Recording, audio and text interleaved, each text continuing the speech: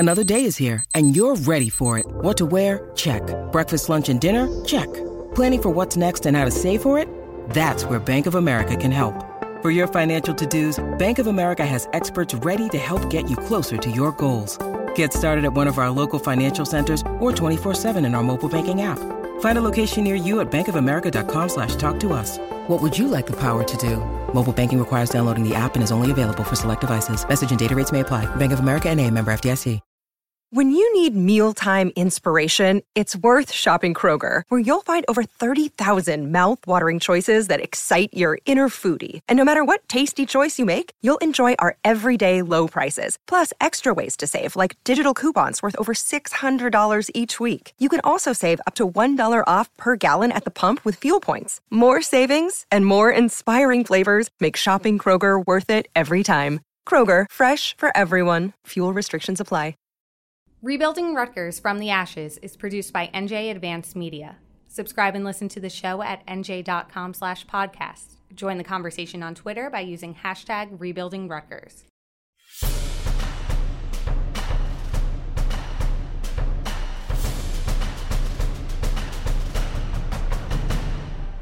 When Patrick Hobbs was hired as Rutgers' new athletic director, he made fundraising a priority. Hobbs knew that if Rutgers wanted to be a player in the Big Ten, it needed to up its incoming donations significantly. The Scarlet Knights needed better facilities, better resources, and better support. What Rutgers needed, what Hobbs wanted, was $100 million. Welcome to Rebuilding Rutgers from the Ashes. I'm Joe Giglio. In this episode, we go in-depth with Patrick Hobbs about his fundraising plan and introduce you to some of the deep-pocketed donors who give money to the Rutgers football program. These donors may never don a Scarlet Knights uniform, but they play a significant role in Rutgers' future. Here is NJ Advanced Media reporter Keith Sargent. There was a moment in early 2015 that epitomized Rutgers' struggles to attract big money donors to its athletics program. Rutgers fundraisers had gathered a group of boosters to the Yogi Berra Museum in Montclair. They were hoping to generate the balance of a $3.3 million indoor facility for the baseball and softball programs. A video designed to inspire the donor base was aired, and a top Rutgers fundraiser stood up and shouted, "Now who's ready to write a check?" The response? Crickets. It's no wonder, then, that Rutgers today finds itself with some of the most outdated athletics facilities in the Big Ten in most of its 24 sports. In his first press conference as Rutgers AD last December, Patrick Hobbs declared an economic emergency. We're not where we need to be. One of the things that it would be great if some of you folks would do is go benchmark a little bit for us. Take a picture of some of the facilities that are out there in the Big Ten and compare them where we are right now. We're not where we need to be. Thanks to seven-figure donations from two key donors, Rutgers was able to build the baseball and softball facility, now located next to the RAC on the Livingston campus. But any Rutgers insider will tell you it was a struggle to generate even the most modest of financial pledges during an 18-month fundraising drive. Coming up, we'll introduce you to the most influential people who are trying to lift Rutgers into the upper crust of the Big Ten by writing big checks. Some names are probably familiar, others likely not. But first, let's go back to Rutgers' fundraising troubles. How did the university get into this mess? Through a series of fundraising embarrassments. In 2008, Rutgers approved a plan for a $102 million renovation of its football stadium. The initiative, fueled by then Rutgers football coach Greg Schiano and AD Bob Mulcahy, was a signal that the Scarlet Knights were ready to battle in college football's proverbial arms race, where gaudy football facilities can be a difference maker in landing top-flight recruits. Problem was, the school was counting on $30 million from private sources to finance the 12,000-seat expansion. After the initial call for donations fell flat, Governor John Corzine and State Senator Ray Lesniak pledged to raise the $30 million needed. But less than a year later, even with Governor Corzine agreeing to donate $1 million out of his own pocket, the fundraising initiative reportedly fell about $20 million short of its goal. The stadium was expanded, but not before critics blasted Rutgers for borrowing $100 million for the project. Lesniak remembers it well. Well, I do remember.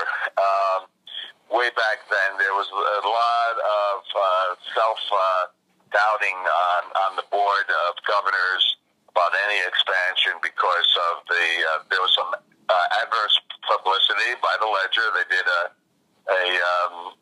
expose, so to speak, on the finances of the athletic department, which weren't weren't in good shape at that time.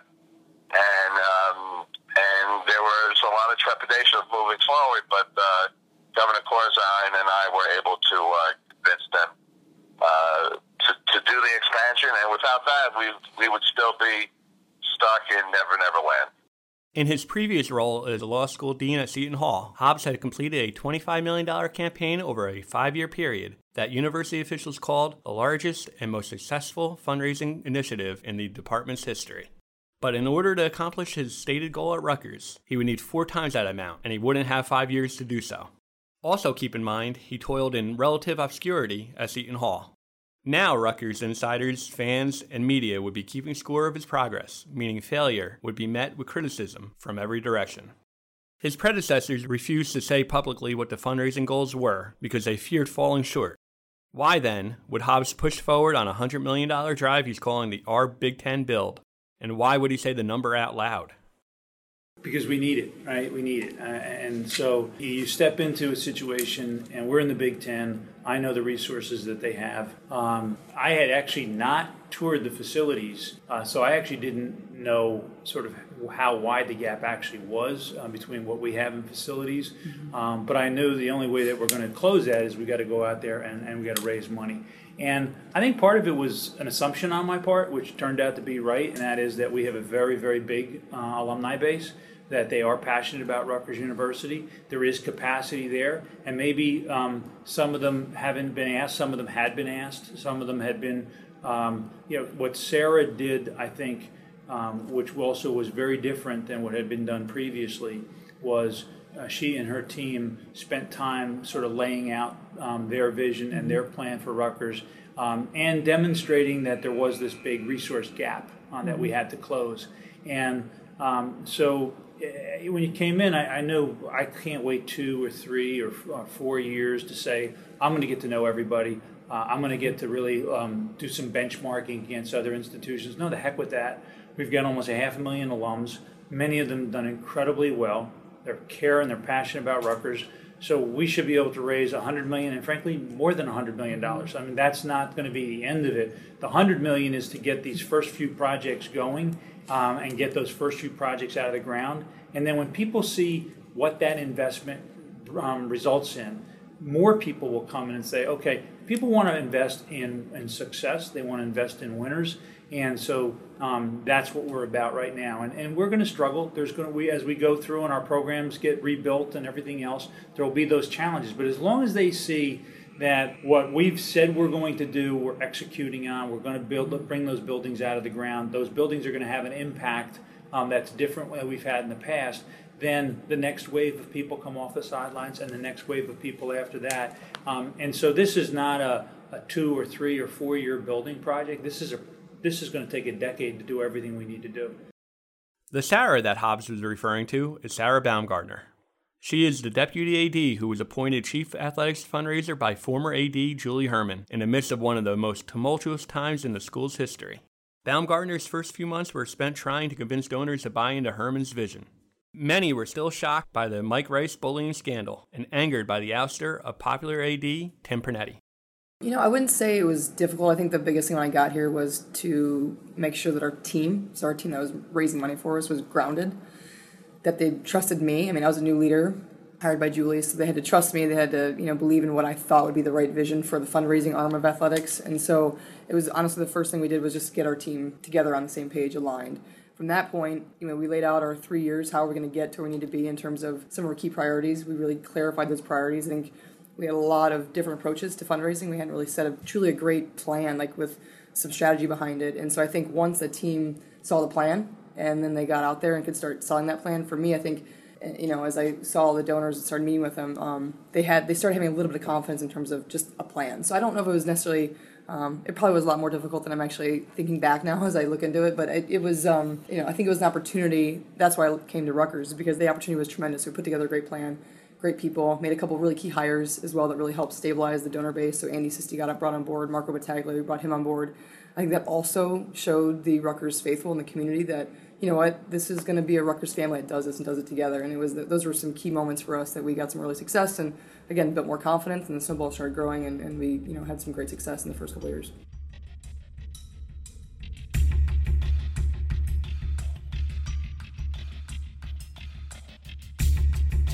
Hobbs and Baumgartner credit the donor base as a reason why Rutgers was able to surpass the $31 million milestone in 15 weeks. Hobbs said nearly 1,600 people contributed to the ARB Big Ten build since last January, and that includes nearly 300 five-figure gifts and a dozen donations of $1 million or more. Board of Governors Chairman Greg Brown and his wife Anna were among the 3 families who pledged the 3 largest gifts in Rutgers athletics history late last spring. Brown is one of the school's top donors, and his name is on the recruiting pavilion inside Rutgers football stadium. In a rare interview, Brown explained why he was among the first major boosters to write a 7-figure check.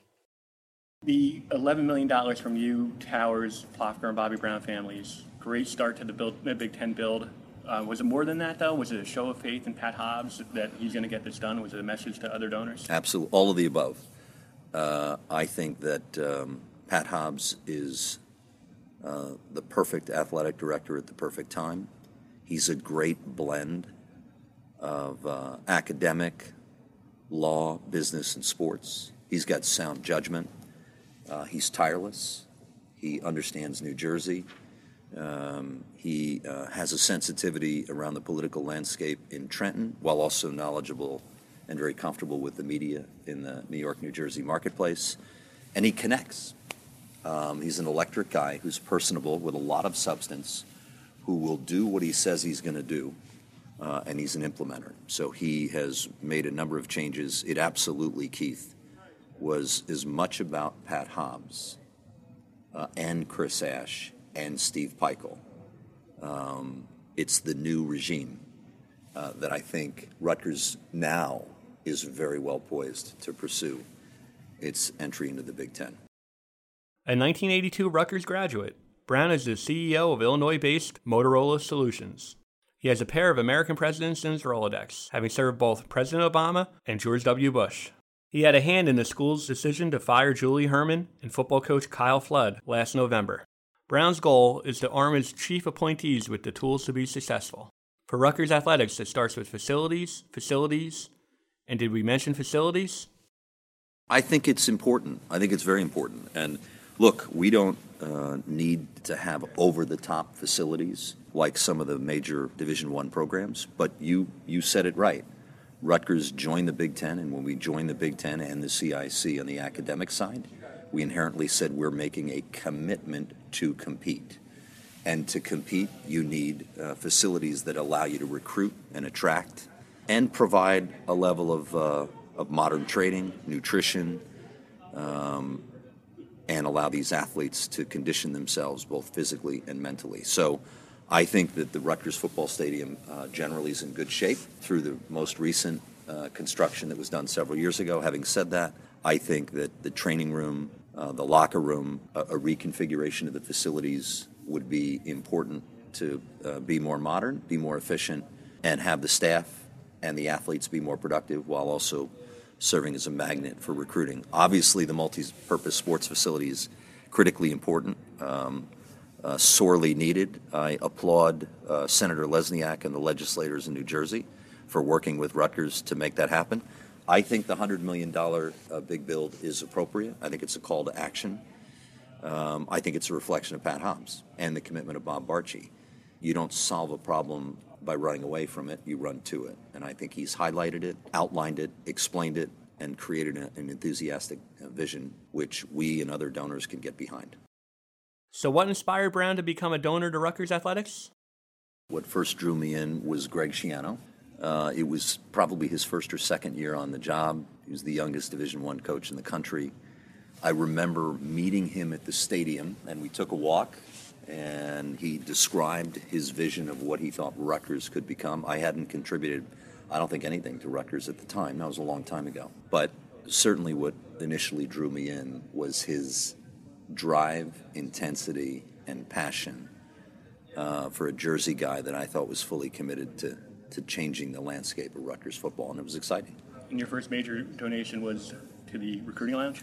No, I think, well, it depends on how you conclude or how you assess major. Yeah, the first 7-digit donation was to the recruiting lounge. I gave before that in other amounts, but I remember Greg calling me. I was out in Cape Cod and said over the summer, and he said, I need you. We need to build this recruiting pavilion, and I really need you to go all in. This is the first time he ever asked, and we responded, my wife Anna and I responded in kind with another donor that ultimately was reflected in the construction of the recruiting pavilion. Like Greg Brown, Ron Garuti is a Rutgers donor who's shaping the athletics department. A longtime member of the university's Board of Trustees, Garuti serves on a committee that provides oversight on a department that includes 24 sports, more than 600 athletes, and a $75 million budget. Garuti is a 1967 Rutgers graduate. He built his wealth both as a pediatrician and in the pharmaceutical industry. He and his wife Joanna covered nearly the entire price tag on a $1.65 million strength and conditioning center for the football team. I love Rutgers, Keith.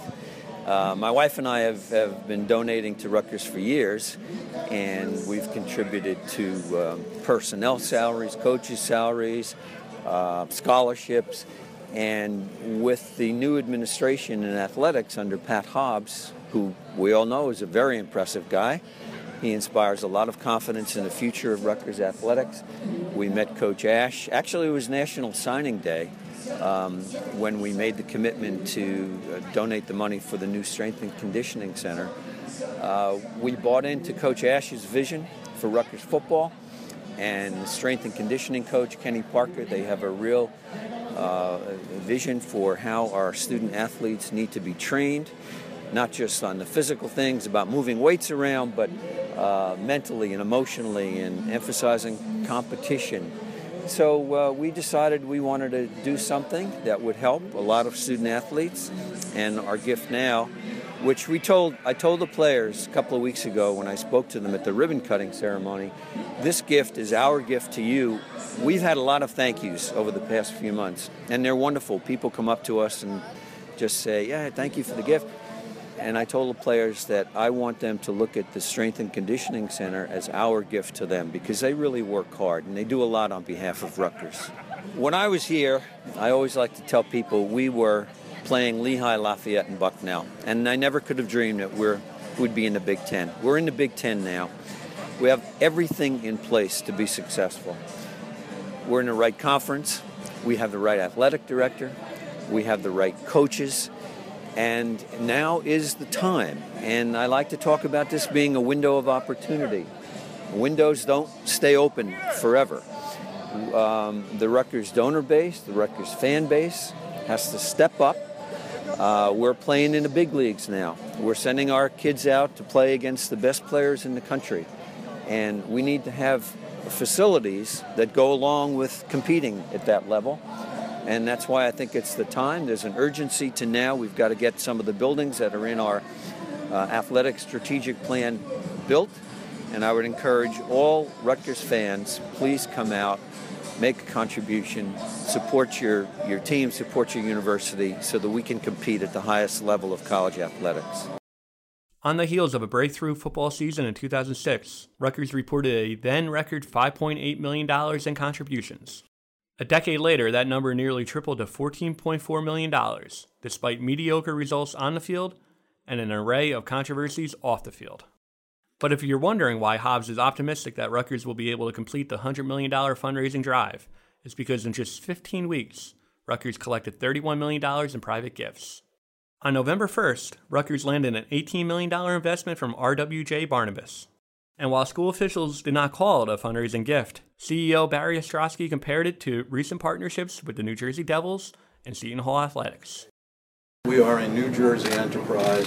We are committed to making New Jersey a better place to live and ensuring that we can invest in our communities in New Jersey. Obviously, Rutgers is the biggest, as I said before, an internationally renowned educational organization and scientific research organization. So for us, it's about choosing partners. And so we think by being a partner of Rutgers at every level, we will be pursuing our mission to make New Jersey better. In this particular case, it focuses on sports medicine and wellness, ensuring that student athletes have the very best when it comes to their needs. So to us, it's just another indication, we hope, of our committed mission to New Jersey.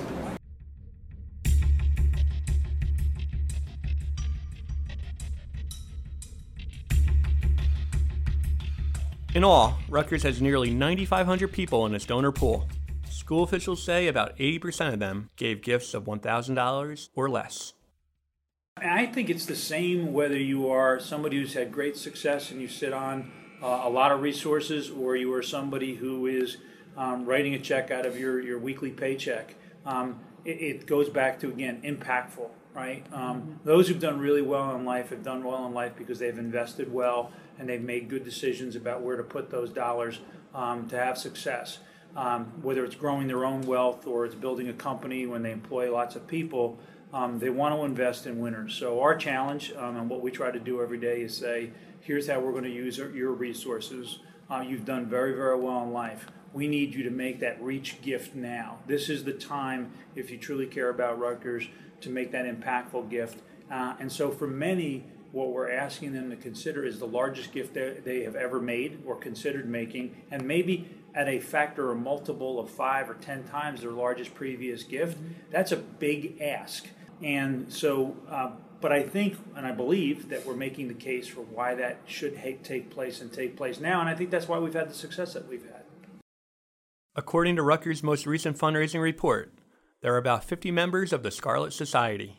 That includes anyone who donated $50,000 in 2016 or $1 million in their lifetime. Dom Musso is on the list. And unlike many of the top donors, he didn't graduate from Rutgers. He jokes that he catches hell from Rutgers boosters for having graduated from Villanova. I think Rutgers has been kind of it's been underappreciated for what it is and what it brings to the table. Getting into the B1G is much bigger than just football. I mean, the academics truly is a big, big thing.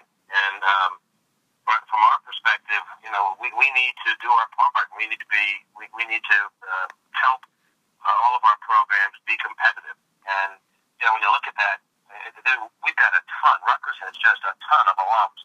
We just need to get them all active. We need to get all the businesses in New Jersey involved and active. It was just great to see the $10 million gift that just came through. We need more and more local New Jersey businesses to step up. Musso owns 8 New Jersey-based companies. He began donating to Rutgers in the early 2000s. Even though he's topped $1 million in gifts over the past decade, you won't see his name on the side of any new facilities. That's because his money goes to the Rutgers Leadership Academy, a privately funded program that teaches life skills to athletes. Well, I did a lot of reading back in the mid-2004, 2005 time period. I was kind of amazed at the number of pro athletes who wind up not having a nickel to their name within 2 or 3 years after leaving the professional ranks. And I was also kind of amazed at how many really top-notch college athletes struggle when they get out of school. Many just are very, very successful, but there's a lot that struggle. So that got me interested in the life skills, and so I kind of started there. And now, I also give a lot to Villanova. So now at Villanova, I endowed the Clay Center, and down at Villanova, I do have, I guess we have 4 or 5 scholarships down there. So for me, it's just about making the world a little bit better place, kind of giving back to people that helped me. And Rutgers is a state university, so my whole family's here, my companies are here, and we need to rally around the flag. And we should be damn proud of what we have. John Newman has also taken a broader approach toward donating. He gives 5 figures annually to Our Vision, the school's digital media production that airs games. Because my dad and I were connected, and because we found it difficult, before ESPN apps and before you can watch everything on streaming, to allow my money to be targeted to something that would enable people to be able to watch no matter where they were.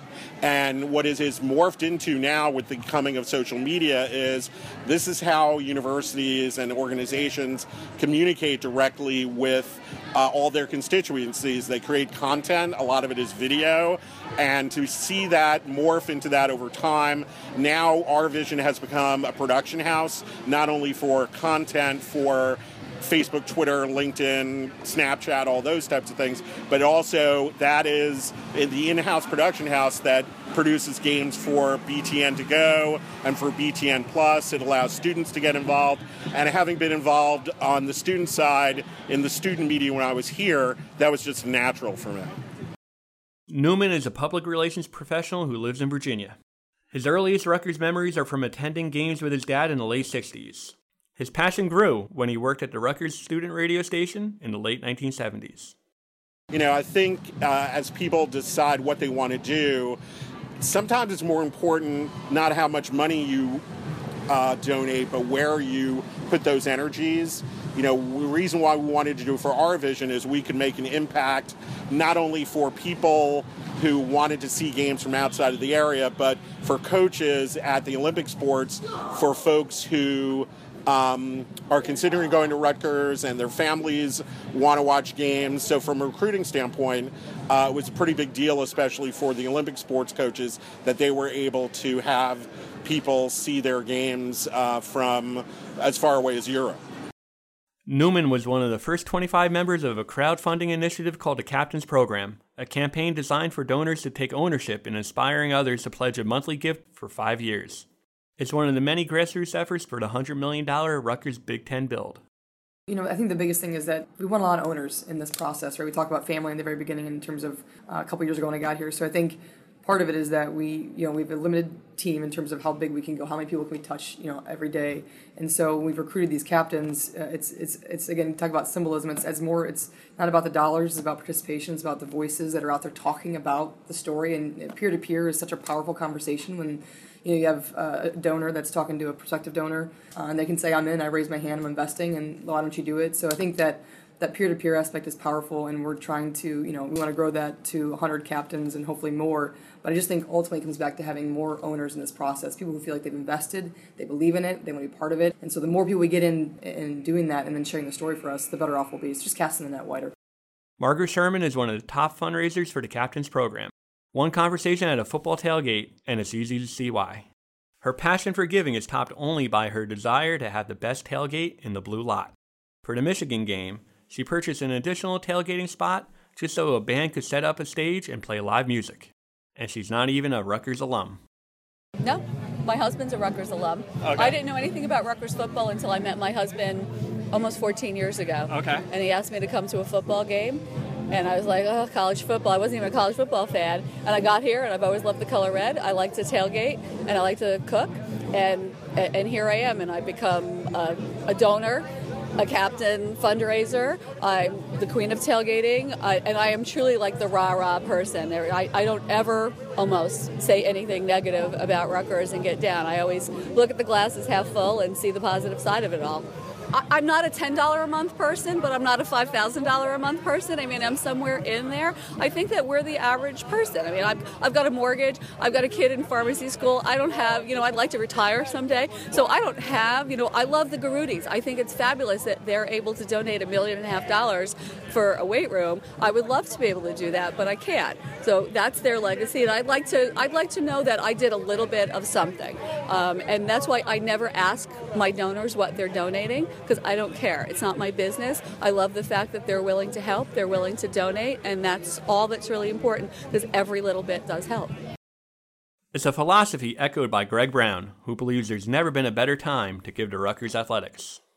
You should donate to Rutgers athletics if you believe in it, and if it has an emotional connection to you and you believe that this concept of the student athlete is important. If you don't believe in the student athlete, you shouldn't. But Rutgers has, the 8th oldest school in the country, 67,000 students strong. It's our 250th anniversary.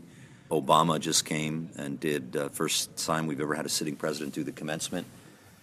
We're implementing the strategic plan. Barchi's in his 5th year, and we've got now the leadership team on the athletic side under Bob that I think reflects Rutgers' commitment and seriousness to this multi-decade journey, and you couldn't pick a better time to jump in right now and get behind Rutgers athletics.